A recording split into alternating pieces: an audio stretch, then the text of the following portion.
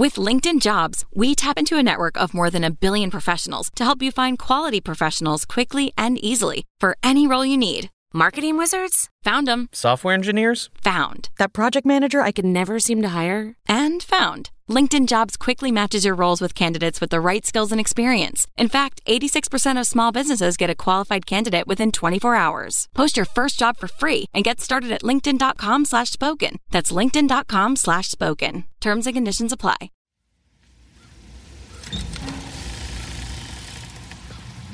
Welcome to our sleepless sanctuary. You enter at your own risk and choose to be entertained with dark and disturbing horror stories. You have been warned.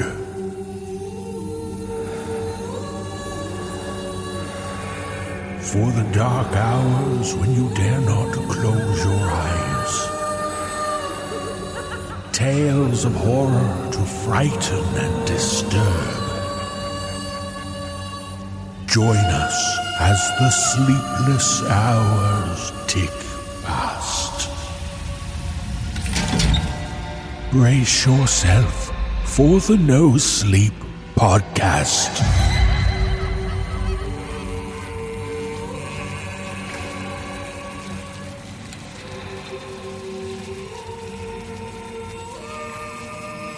Welcome to the No Sleep Podcast Sanctuary. I'm David Cummings. Our service this week features tales about the darkness found in art, science, and nature. Our third tale this week is from author Blair Daniels, and she's heading up a new horror anthology book which is being funded through a Kickstarter campaign. It's an all-woman horror anthology called Daughters of Darkness. It's an anthology of 43 terrifying tales written by a group of extremely talented women, many of whom you've heard on our show, including E.Z. Morgan, Jennifer Winters, Amanda Eisenberg, Kelly Childress, P. Oxford, Katie Bennett, Penny Tailsup, and Blair Daniels. The campaign is in its final week, so check the show notes for the link and grab a copy of this excellent horror anthology. And since we here at the podcast also kind of like horror anthologies, I think we should present another episode of our own. Because it's time for our service to begin. Bow your heads and hear our words.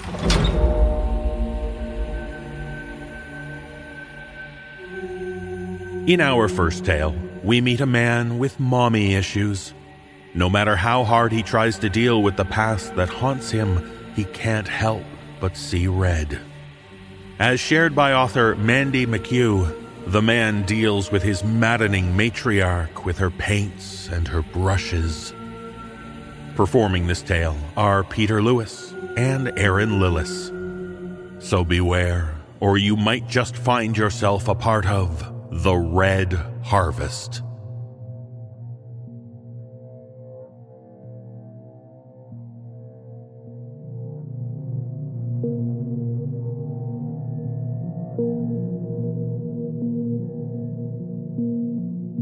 One of the first things I was taught in my college education classes was to never correct papers in red pens. They cause anxiety and feelings of personal inadequacy in students. Pearls of wisdom from my EDU 101 professor. Listening to one of his lectures was enough to tell me that he thought the red pen as evil, and those who used it were evil by default. Apparently, it's much less disheartening to see your mistakes highlighted in blue or black, or at least my students tell me this is true. Paper bruises heal faster than paper cuts, after all. But still, I wonder, how could a color have that much control over a person? I know there are studies and data to back up these claims, but I've never been one to rely on numbers fabricated by research groups funded by some fancy corporation looking to capitalize on the weakness of buffoons. No, I rely on the red, the prickly certainty when I just know something. It starts as a tickle in the bottom of my stomach, The mixed tug of excitement and dread you might experience as a roller coaster reaches the top of that first arch right before you're dropped into oblivion. That split second, you're convinced that death is imminent. That's as close as I can come to describing it. Most of the time, the red can't be ignored. It hits violently, a roiling demon that sweeps over my body, planting the crimson urge of hunger. All the statistical research in the world can't overcome the pull this color has on me. When the surge hits, I'm at its mercy. It's as much a part of me as my own tongue. I was 7 when I named it. Mother had decided to paint my bedroom. It was supposed to be a special treat, an early birthday present for her growing boy, she said. We didn't have much money, lived paycheck to paycheck, as they say now. An entire can of paint devoted to me was a big deal. My father, if you could call him that, worked as a cashier for one of the oldest gas stations on Hoosick Street by day.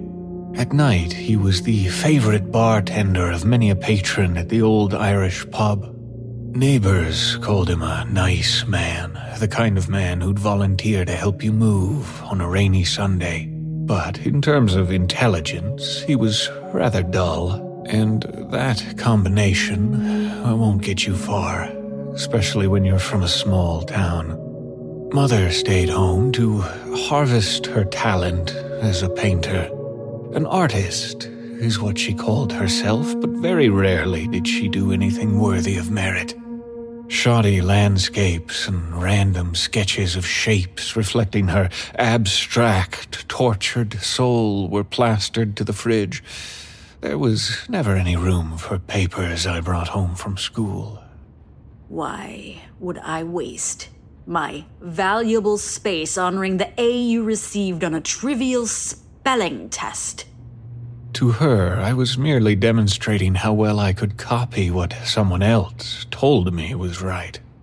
You're not embracing your spirit, and that's not worthy of praise. Then came the birthday announcement. Tell me, boy, what color do you envision for your walls? She never used my name. I hesitated. I knew it was a mistake. Hesitation implied uncertainty, and with her, art was always certain. A person either trusts his muse and follows his inner rhythm, or he waits to reproduce someone else's ideas. I stuttered, staring up into her face with my fists clenching into my stomach. Blue. I'd like blue walls. She said nothing, just stared at me with her head tilted, like she was trying to figure out what kind of animal I was. I kneaded my fingers harder. That demon was emerging for the first time. Blue. How utterly original. Not cerulean or periwinkle or azure. Blue. Tell me, boy, why blue? Had I said blue? I couldn't remember saying anything at all. My mind was red, a blank space of swirling scarlet shadows. She took a step closer. Blue is for boys. Mother exhaled in my face. The smell of mint and stale cigarettes darkened the red clouds forming in my mind. Stick out your tongue. I did nothing. Stick out your tongue, boy, and do not make me tell you again. Nausea enveloped my body. My breathing became short and heavy. I stuck out my tongue, following her words and trying to find a focal point. Anything to help fight the red. I wasn't afraid, you see. I was hungry. Mother grabbed my tongue between her forefinger and thumb, dug her nails into the tip. Her other hand wrapped around my neck. She drew my face close to hers. The stench was overwhelming. I saw my reflection in the curve of her glasses, a boy with the devil in his eyes, and felt disgusted. Behind the fragile barrier, however, I saw joy in her eyes, and knew the demon dwelled in her, too. She squeezed my tongue harder, gritting her teeth. An outsider looking in would have thought she was grimacing, but I knew better. She was smiling. Drool leaked from her mouth. Her neck twisted to the side with a sickening crack. You're not my child. My child would not choose blue, because blue is for boys. I should rip this filthy tongue right out of your head. Do you understand? She sank her nails in deeper. The red inside me flared, then whispering its introduction. I didn't cower or beg for her to stop. I winked. She released her grip and unkinked her neck with another blunt crack, shoving me backwards into the wall. 2 tiny crescent moons bled into my mouth, slick on my teeth. I spat on the floor twice. Mother crouched and stared at the burgeoning pool.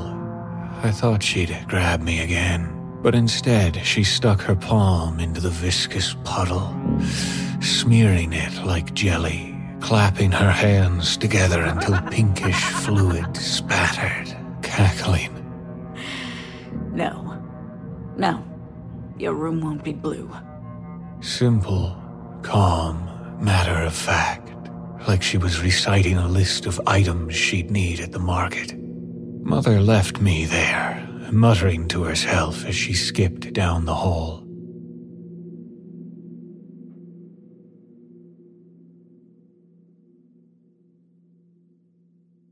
My room never did get painted, but the trail of my blood she traced along the walls was still there a few years later, when she mysteriously vanished.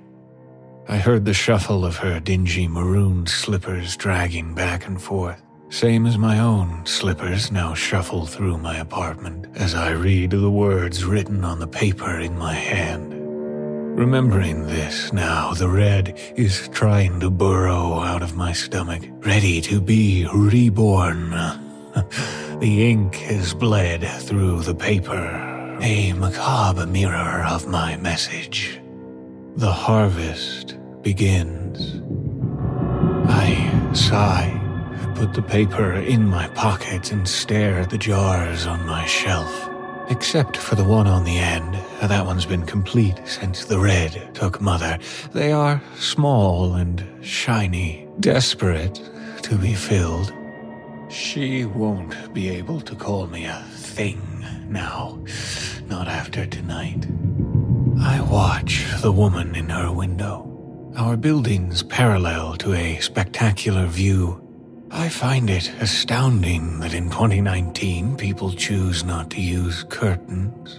I don't own a TV, not when everything's so easy to stream, but the glare from hers flickers on the window anytime the camera shifts perspective. She is beautiful in her plainness, tall but not slim, long hair that's neither brown nor blonde. A mousy color somewhere in between. There's nothing remarkable about her, except for her eyes. She doesn't wear glasses, unprotected and vulnerable. They remind me of the Atlantic, a blue-gray crested by mounds of frothy white foam, speeding towards the rocky shore. They are exquisite. I must have them. I wonder if they make her vain, give her a confidence over her otherwise ordinary countenance. I Identity is a tricky thing. Society has been trying to solve the problem of identity since the concept of society was established. There's a strong, even primitive need to be able to label everything and everyone. In school, we call it cliques. Children evaluate their self-worth by ranking their placement on the proverbial social ladder. Jocks, preps, goths, nerds. This archaic system teaches people to judge based on what they see, that their identities depend on how others perceive them. They tell themselves that they'll outgrow this, that they turn into better people, capable of seeing beyond initial appearances. But this is a lie. They can't even tell themselves the truth. How could they expect others to understand their identities when so few people know who they are underneath their own pretenses? Mother, for example, was a very skilled liar. Every morning she'd smile and wave to our neighbor, Mrs. Mansfield, an elderly woman with 3 filthy cats and no decorum. She lived alone and was determined to know everything about the people in her community, lest they decide to steal one of her preciouses, a nickname I'm sure she unwittingly stole from Lord of the Rings. Eccentric, yes, but even in her old age, she too fostered the need-to-know mentality. Oh, who are you? What can I call you? What makes you tick? Mother's smile irked me the most. That plastered-on, shit-eating, powdered face she saved for such occasions. Teeth sparkling and bright brown eyes like she had for once successfully completed a portrait of the person she claimed to be. It was almost cartoonish. Mrs. Mansfield never saw it. No, she adored Mother. Always offered pleasantries and compliments before skulking her yellow, sagging skin inside to feed the cats. I saw the truth, though. I had something more concrete than the daily falsities with which she masked herself. I saw the creature living inside her. I tasted the truth, and the truth tasted like salty fingers and acrylic paint. The girl chuckles at something on the screen, and the red stirs. A side effect of identity was assigning blame. She made me this way, or he made me do it. It's not my fault I'm this way. Deviating from the expectations of society, You'll surely cast blame somewhere. Labeling creates the norm, but it also feeds the outcast, the red. I'm not Norman Bates. I don't blame Mother for the things I've done, the things I have yet to do. Or should I say we? The demon taking shape and my own desire for the hunger. Or are we inexplicably united? I'm not sure I know. The paint color incident helped me to name the thing that was already living inside of me. I had to name it before I could embrace it. It would have been easy to blame her. She had her own demon, and maybe it was contagious, huh? But choosing a name, well, that implied ownership. Ask any of my students reading The Crucible. A name is everything. It is reputation, perception, and truth. A name is power. I named my demon the Red, and therefore I own responsibility for its actions. I was 9 when it happened. Until then, our individual demons remained relatively dormant, clashing every so often in implosive violence. It started as an itching behind my eyes. No matter how hard I scratched or rubbed or washed, I couldn't stop the insane tingling. Mother saw this ailment as an opportunity, a teachable moment, as they say. She walked into the bathroom as I was unsuccessfully trying to get the bottle of eye drops to cooperate. Your eyes are red. I didn't reply. I just squeezed the bottle harder, sending a stream of salty liquid running down my cheeks. Fake tears. It's a sign, you know.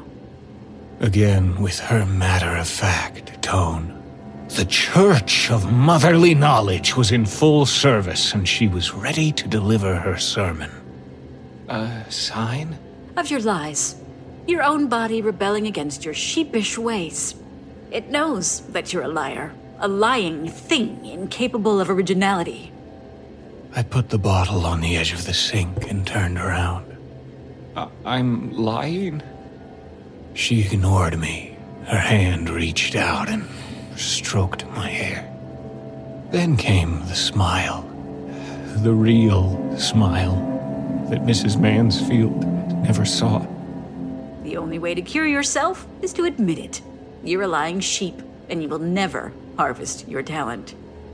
Inside my stomach, the red swelled. Stronger now. A swarm of wasps stinging my insides, fighting to get back to their hive. I almost didn't speak, convinced they'd escape. If I opened my mouth, I knew the wasps would attack. Nothing to say. Something got your tongue. You want to see true harvested talent? Her red demon twinkled with glee. Mother's fingers entangled in my hair, pulling me hard behind her. I didn't cry. The remnants of the fake drops was enough embarrassment. I pictured myself drowning, swallowed by a huge crimson wave. The seething water overwhelmed me. I sank into the dark abyss. We stopped in front of my room. This is the truth. She opened the door as if she were cutting the ribbon at a gallery auction. I looked left to right, slowly taking in the scene. Every inch was covered in her newest project. Hundreds of faces bored holes into me. They were distorted and mangled and scribbled over and slashed, and each one was glued to a drawing of a red sheep. I knew you wouldn't mind if I used your school pictures. I think I really captured your essence. I gazed at the me sheep and absorbed the red. I let it fill my pores and crevices. When I spoke, the sound that leapt from my throat was not my own, gravelly and deep and pierced by shards of glass. I'm not sure when it happened, how I broke the bathroom mirror, how I plunged a jagged edge into her chest, the glass ripping up tissue and tendons in a hand that once belonged to me. And when I stood over her twitching body, preparing to take my socket trophies, 2 laughs pushed forward and filled the room.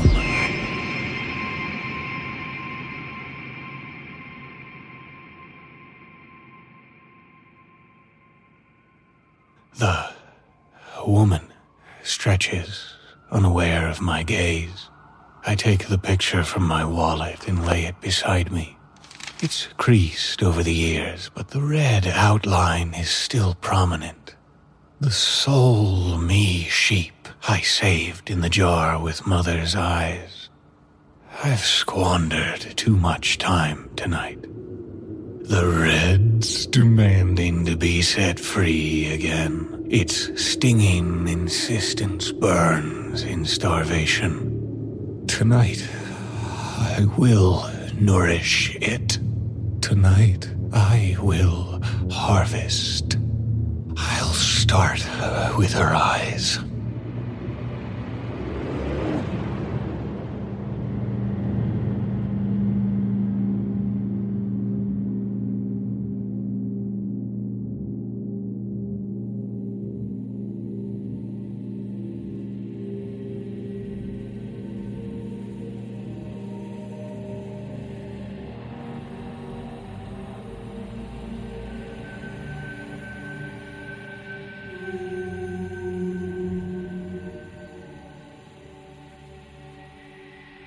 With science, we can cure disease, advance civilization, and create increasingly smaller cell phones. But as told to us by author Sean O. Wilkins, sometimes science can go too far, especially when it meddles in the realm of the supernatural. Performing this tale are Mike Delgadio, Jesse Cornett, Atticus Jackson, Dan Zapula, and Nicole Doolin. So take a peek beyond the shroud, if you dare, and discover the facts of the Ghost Men Project.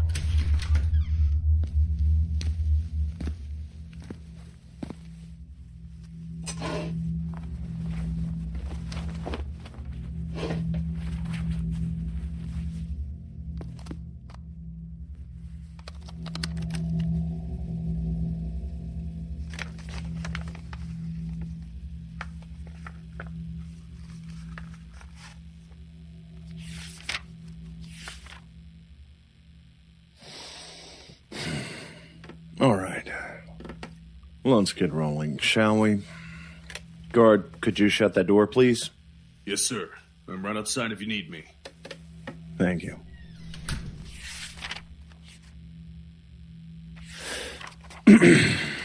This is Special Investigator Bryant with the Department of... I'm here with Dr. Jordan Zavos of Incorporated. The time is currently 9:47 p.m. on December 9th, 2008, approximately 1.25 hours after the Tanner Pass Research Facility incident. Doctor, please state your name for the record. You know who I am, you just said it. Doctor, please, it's for the official record.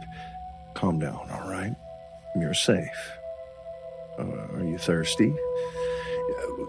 We can get you a bottle of water. Hey, can we get a bottle of water in here? No, I'm not. Look, I'm fine, okay? I just want to get out of here and get someplace safe. Dr. Zavos, you are safe here. I can assure you of that. There are over 300 servicemen on this base and armed personnel at every entrance. Nothing can get in or out of here without us knowing. That's bullshit, and you know it.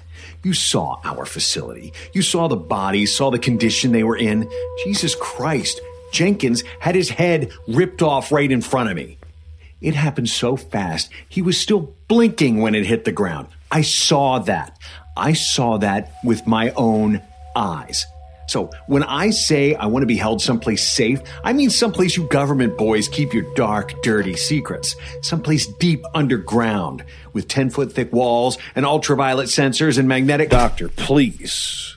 We need to know what we're up against here, and time is of the essence. The sooner you cooperate with me, the sooner you'll be moved, and the sooner we can clean up the mess your corporate stooges left for us up there. Now, let's get it from the top, nice and calm-like. And don't leave out a single detail. You're on the clock here, Doc. Now, state your damn name for the record. Oh, Christ almighty. I'm Dr. Jordan Zavos. I was a project coordinator for Incorporated. You were in charge? No, I was just a coordinator. I was the one who made sure all the nuts and bolts came together correctly on the project. Who was in charge? That would have been Henry Jenkins, the project manager. The one who lost his head? Yeah, that would have been him. He's the one who called the shots, the one I took my orders from. And which project were you working on? Doctor?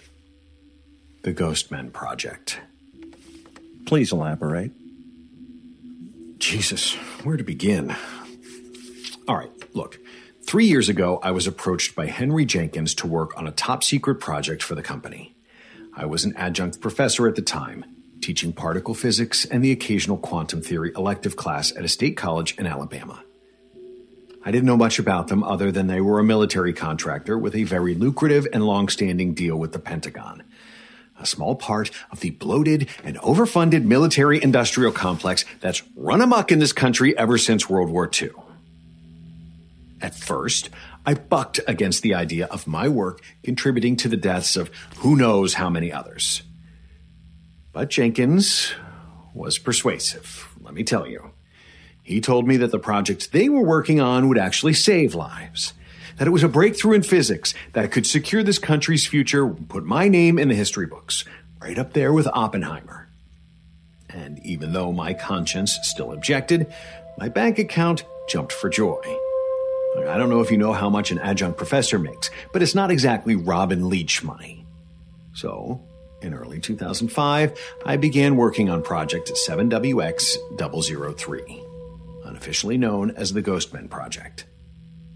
I see. And how many others worked on the project with you? All said and told, there were 20 of us. And this was at the Tanner Pass Research Facility near the top of Mount Riker. Yes. It's a difficult place to get to. We had a hard time getting hazmat and rescue vehicles that far up the mountain. Why put a facility all the way up there, on the edge of a cliff, no less? It seems pretty precarious to me. Well, ostensibly, it was located so far away in order to be kept hidden away from prying eyes. But that's not the real reason. It's because that area it's special. The magnetic polarity and strength are perfect, and the neutrino saturation, it's off the charts. There are only a handful of spots like it in the world, really.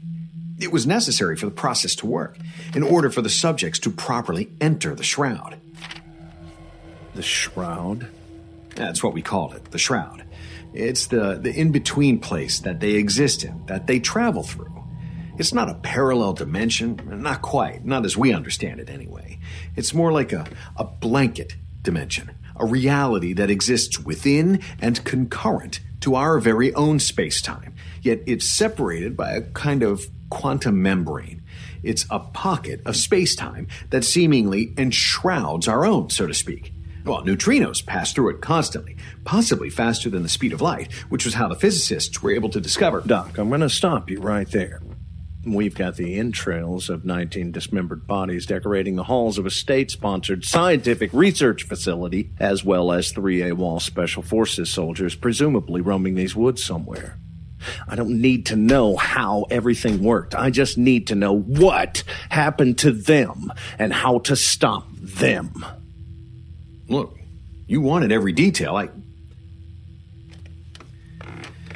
Yeah, all right. I can tell you what happened. But they can't be stopped. Not now. And what does that mean? It means, look, when I was brought on, the project was already in full swing. The research was continuing, the machinery was built, the animal testing was moving ahead. Everything was going according to plan. All I really had to do was supervise the mathematical calculations and make sure everyone worked together. Animal testing was a success, for the most part. Insects and fish were inserted into the shroud and extracted seemingly without consequence. Birds were fine, although a few experienced peculiar behavioral side effects. The rats were tested extensively, of course, as were rabbits and other small mammals. One batch of rats seemed to vanish without a trace, but that was our fault, really. We hadn't tested their subdermal RFID chips before they'd been sent in. It's been generally accepted that they escaped from their cage and died of starvation somewhere inside the shroud. Most of the animals seemed completely unharmed and healthy, although approximately 4% seemed to suffer some form of limited cognitive breakdown. It usually manifested in decreased environmental awareness and withdrawal from social interactions, but occasionally it resulted in violent outbursts. One dog, in particular, raised concerns. A German shepherd that had been nicknamed She-Ra by some of the staff.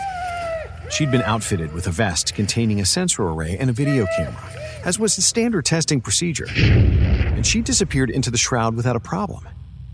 But we kept her in there longer than any of the others, just over an hour. She was right there in the lab, of course, right in front of us, but completely invisible and undetectable by conventional means.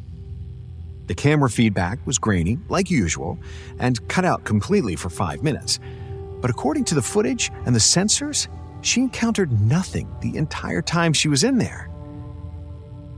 But when she came back, she was changed somehow.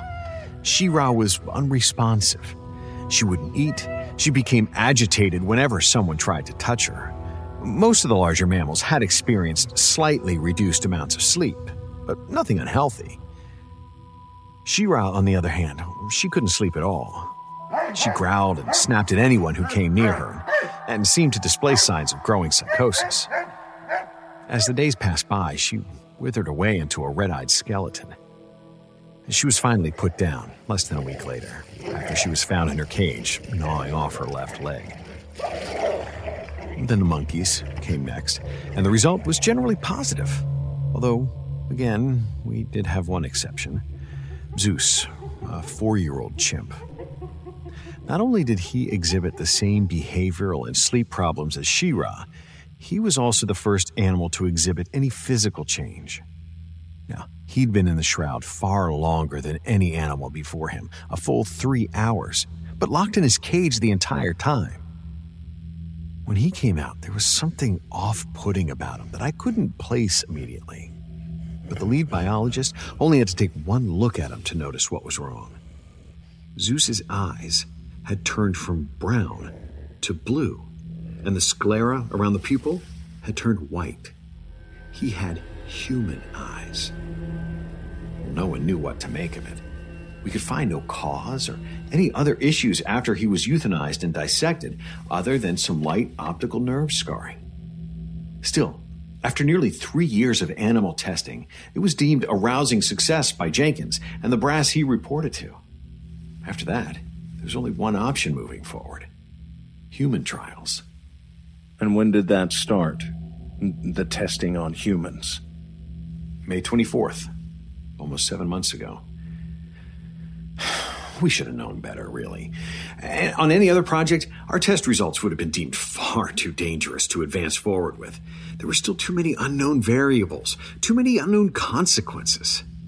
And at the end of 3 years, we still really didn't know shit about the shroud or what was lurking inside it.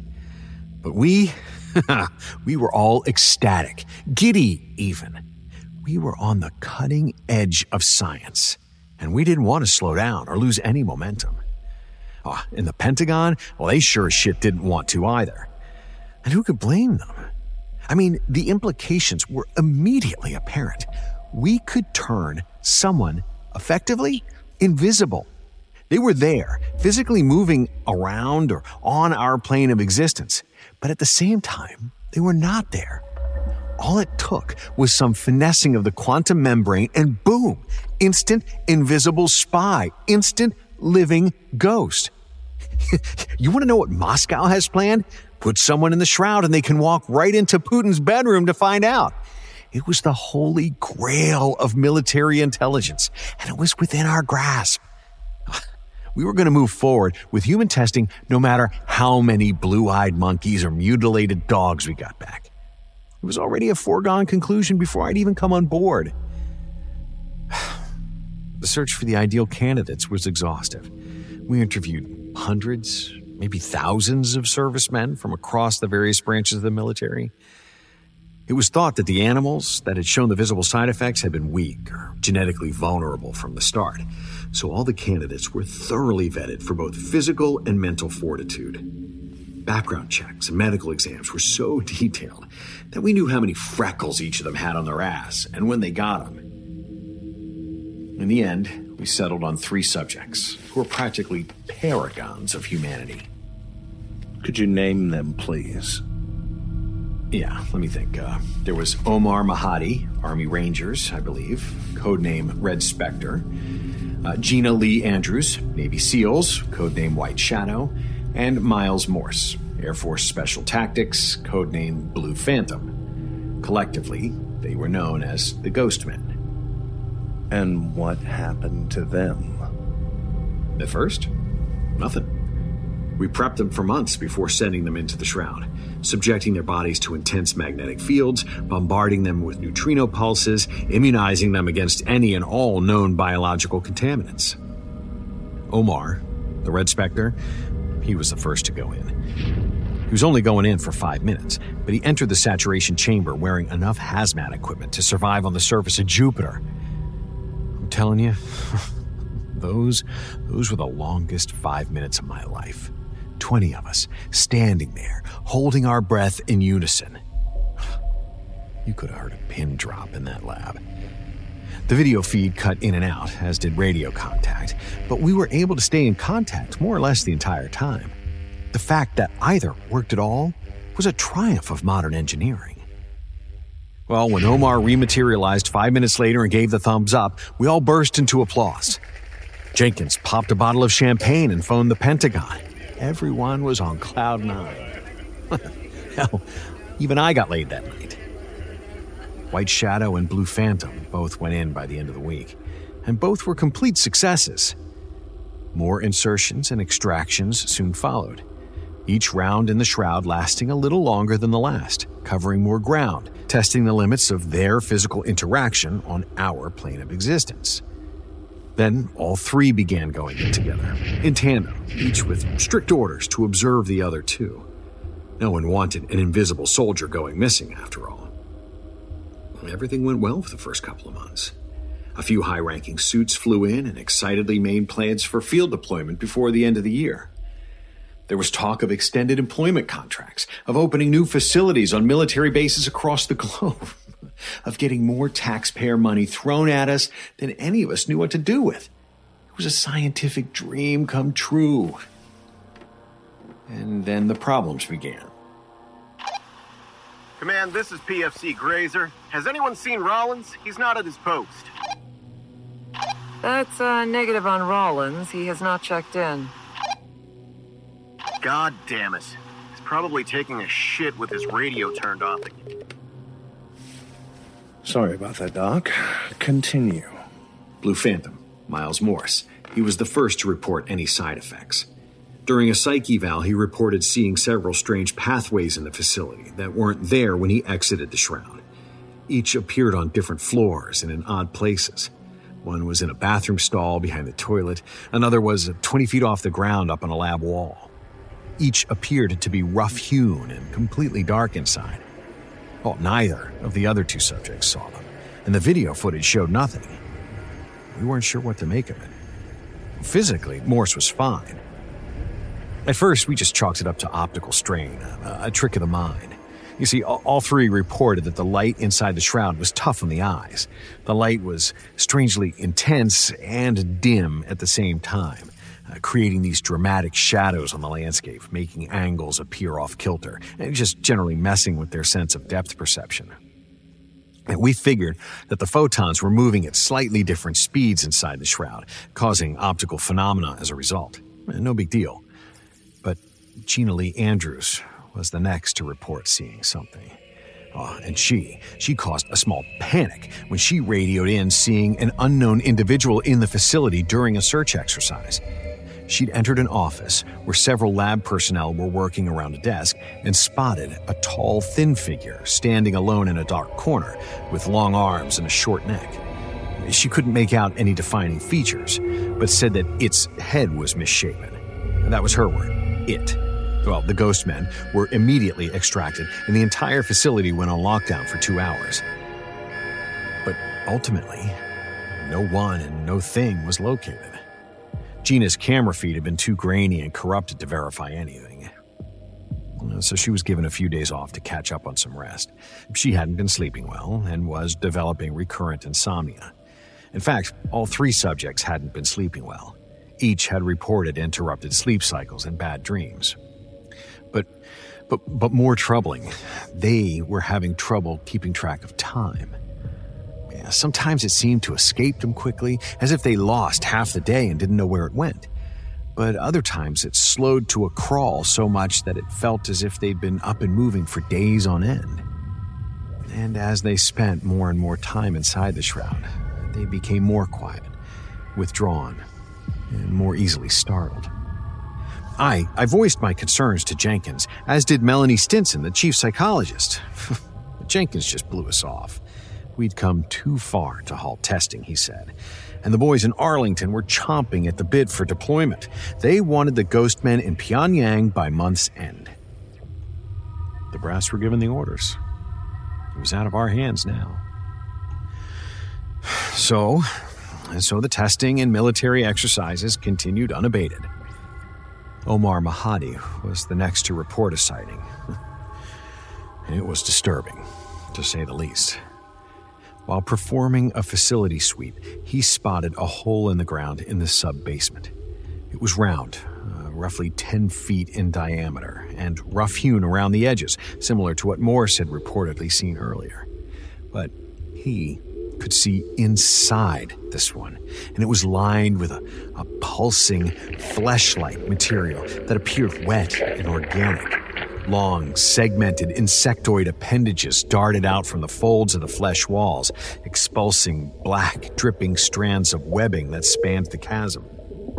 There appeared to be no bottom in sight, he said, and somewhere, deep down and far below him, he saw something vaguely human crawling its way up through the tangle of black webs and coming towards him.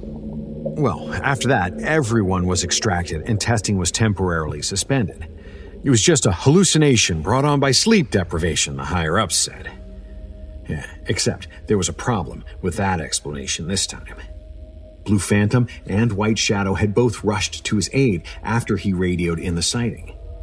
Despite all three camera feeds simultaneously failing, both separately confirmed that they'd also seen the flesh pit and whatever was crawling out of it. Jesus Christ! Relax. It's just a power outage. They get them all the time out here in the boonies. See, Doc? The generator kicked in and the lights are back on. Command, everything okay out there? Looks like we threw a breaker. Possibly blown a circuit. Maintenance is on it. Copy that. All right, Dr. Zavas, let's wrap this up and get to the point. If what you're saying is true, it sounds like we've got 3 delusional, invisible special ops agents on our hands. No. What you have is much worse. You see, the brass were pushing hard for deployment, and in turns, Jenkins pressured me for one last round of testing. After that, we were taking the show on the road. Now, I objected. I really did. I objected loudly. But Jenkins said that if I wasn't willing to follow orders, he'd find another egghead who wanted the acclaim and the paycheck. God damn it. I should have walked away from it all right there. I should have. But I couldn't let them take it all away from me. I couldn't let someone else reap the benefits of all my hard work. So I stayed, and I followed orders, and I sent the ghost men into the shroud for the last time. By then, they were all visibly sleep-deprived and on edge. They suited up, entered the lab, and went into the saturation chamber like normal. They entered the shroud and followed their exercise orders without complaint. They stayed in radio contact and didn't report anything unusual or out of place. Then, after exactly 2 hours and 47 minutes in, the camera feeds went dead. And they never came back on. We tried to make contact, but there was only radio silence. Well, the facility went on lockdown again, and the search team was dispatched. The RFID scanners showed them all in the facility's sub-basement, all huddled together far away from where their orders had been to rendezvous. It took a while to locate them, and for good reason. The search team had been feeling around for 3 unseen human bodies. Instead, they only found 3 invisible, these minuscule subdermal RFID chips on the sub-basement floor. Well, when the chips were extracted from the shroud, they were pristine. Those chips had been surgically implanted and could have only been removed with state-of-the-art medical equipment. There was no way these 3 military grunts with only first aid training could have removed those chips without a drop of blood in next to no time. It was impossible. But there we were, with Dick in hand and 3 vanished soldiers. Well, the brass went apeshit when they found out, and Jenkins nearly had an aneurysm. We were on lockdown for 3 days straight, with no one in or out of the building until they were found. But they weren't found then, and they never were. Not really, anyway. Command, this is PFC Grazer again. I I think I've spotted Rollins. Looks like he's just standing there in the tree line at the edge of the perimeter, but he's not responding to his radio. Permission to leave post and see what the hell he's up to? Permission granted, Private. Maintain radio contact. Copy that. The ghost men weren't found, but they showed up again, didn't they? I saw the carnage in the lab. They were pissed off and crazy, and they came back and caught you all off guard. All except you. You somehow managed to hide in a biohazardous waste bin and avoid detection while all your coworkers were being butchered. That's some luck. Tell me something, Doctor. How was it that just 3 soldiers were able to murder everyone in that facility without anyone evacuating? I know they're invisible, and I know that they're homicidal, but how was it that no one was able to make it out the doors? Well, you're right, investigator. The ghost men did show up again, but it didn't happen like that. Look, care to explain? After they disappeared, expert search teams were flown in. Special machinery and scanners and sensors were set up. We were all questioned repeatedly, interrogated, really, for days on end.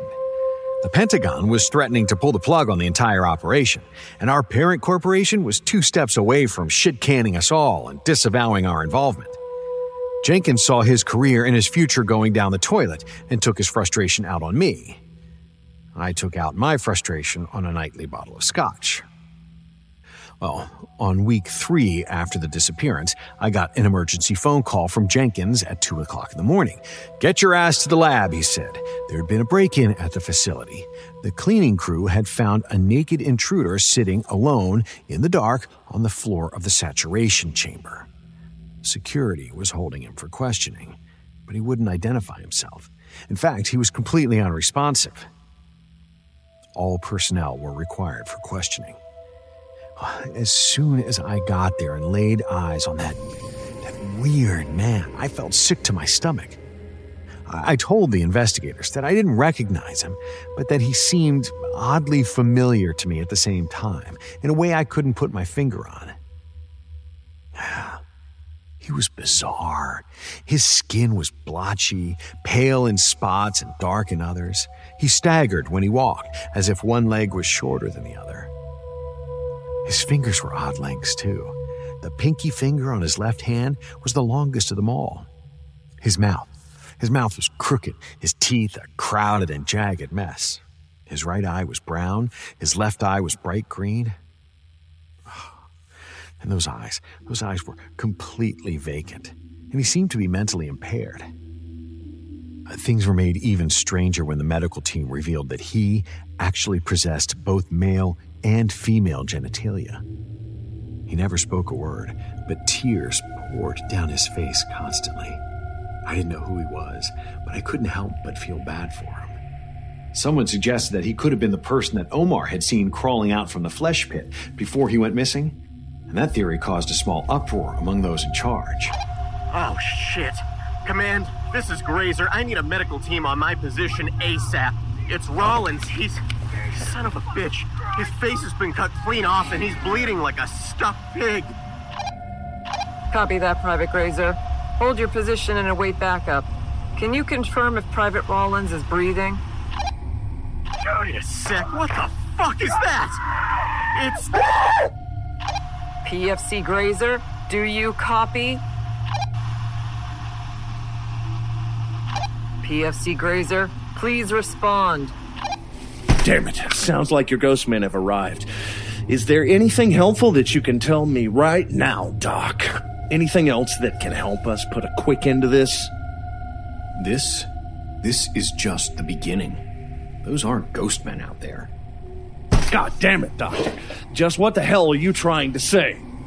Melanie Stimson, the chief psychologist, she managed to put it together before the fingerprints could be matched. She'd been having an affair with White Shadow, Gina Lee Andrews, who had bright green eyes just like the one our mystery intruder had. Melanie vomited all over my shoes as soon as she figured it out. Our mystery intruder wasn't an intruder at all. It was our missing ghost men, all three of them, cut to pieces and reassembled into one awful caricature of a human being. Fingerprints and dental records confirmed it. On closer examination, they were covered and crisscrossed in hairline scar tissue so faint that we needed a microscope to see it. We had no idea where they had gone to, but whatever had taken them had the surgical ability to manipulate flesh and blood on a level we could barely fathom. And suddenly, it all made sense. The camera outages, the missing time, the sightings. If the shroud worked as a blanket dimension covering our reality, then it could have simultaneously enshrouded another reality, maybe even multiple realities.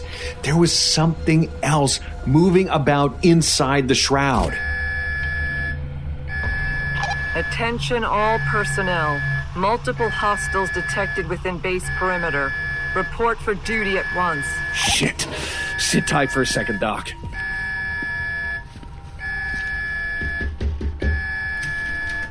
Any idea what we're up against here? No, sir. Radio chatter's all over the place. No one knows what's going on. Whoever they are, they've already taken out 2 perimeter posts. No sightings as of yet. Damn. All right, keep this door locked and the hallway clear. Yes, sir. Oh, God. It's all our fault. All right, enough goddamn small talk. Tell me what they are and how many we're up against. Tell me now, goddammit! I have no idea. There could be 2 of them. There could be 2,000. Wherever they are, wherever they're from. It's from someplace beyond our understanding. But they communicated with us. In a way. They told us what they wanted. And just what the fuck was that? After we finally decided to euthanize that poor, disfigured creature that they had turned the ghost men into, we performed an autopsy on the body. There were rat organs seamlessly fused into the chest cavity, along with a pair of chimpanzee eyes. And those things that abducted them, those same things that are out there right now, they somehow attached all 3 separate frontal and temporal lobes into a single sensory cortex, along with 3 sets of raw pain receptors running throughout the entire body. That meant that all 3 of the ghost men were still aware, still cognizant of who they were while they were alive in that grotesque body. And they had been in a near constant state of unimaginable pain before we finally put them down. That was a clear message intended for us, a warning shot to anyone who came near the shroud. The shroud belonged to them. Stay the fuck out. And we... Good God. We didn't listen.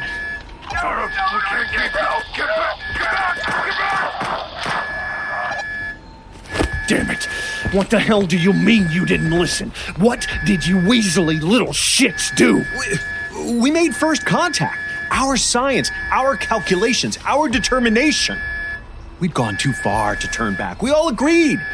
It was Jenkins who made the final decision, so we sent in a second round of subjects, another crew of ghost men. 3 more individuals, off the books without the Pentagon signing off. You did what? Contact! We have contact!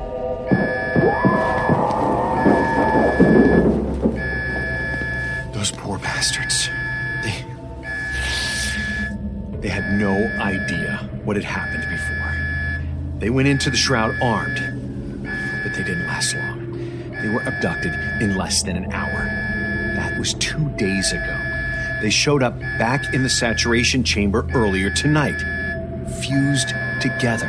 A skinless, inside-out blob of limbs and organs. But they were alive. And screaming. Oh, God. They were screaming. But they weren't alone this time. Their abductors came along with them. Jenkins turned to me to say something, but I never got a chance to hear it. His head was suddenly ripped off his shoulders by invisible hands. And that's when the massacre in the lab began. Shit. That's the door. Stay behind me, Doc. We're about to find out if these fuckers are bulletproof. I thought I was clever, hiding in that biohazard bin. I thought I had gotten away. They were just using me as bait. They knew you'd bring me here. They want to kill us all. They want to kill us all.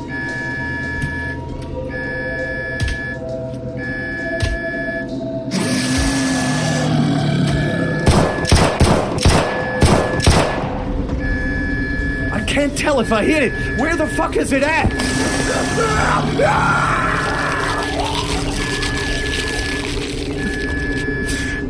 I'm sorry. I'm so sorry we trespassed.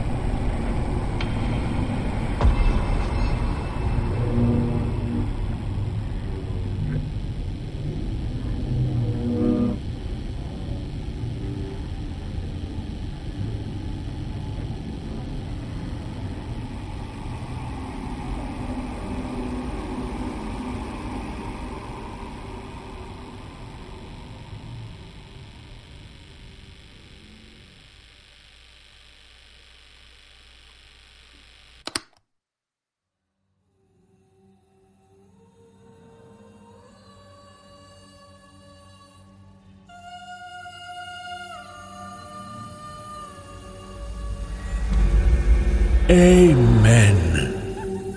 As our service concludes, we send you away with our blessings. If you would like to find out how you can hear the full-length versions of our audio program, please visit the NoSleepPodcast.com to learn about our Season Pass program. Over 60 hours of content for only $19.99. On behalf of everyone at the No Sleep Podcast, we thank you for listening. Join us again next week in our Sleepless Sanctuary. This audio production is copyright 2018-2019 by Creative Reason Media, Inc. All blessed rights reserved. The copyrights for each story are held by the respective authors. No duplication or reproduction of this audio program is permitted without the written consent of Creative Reason Media, Inc.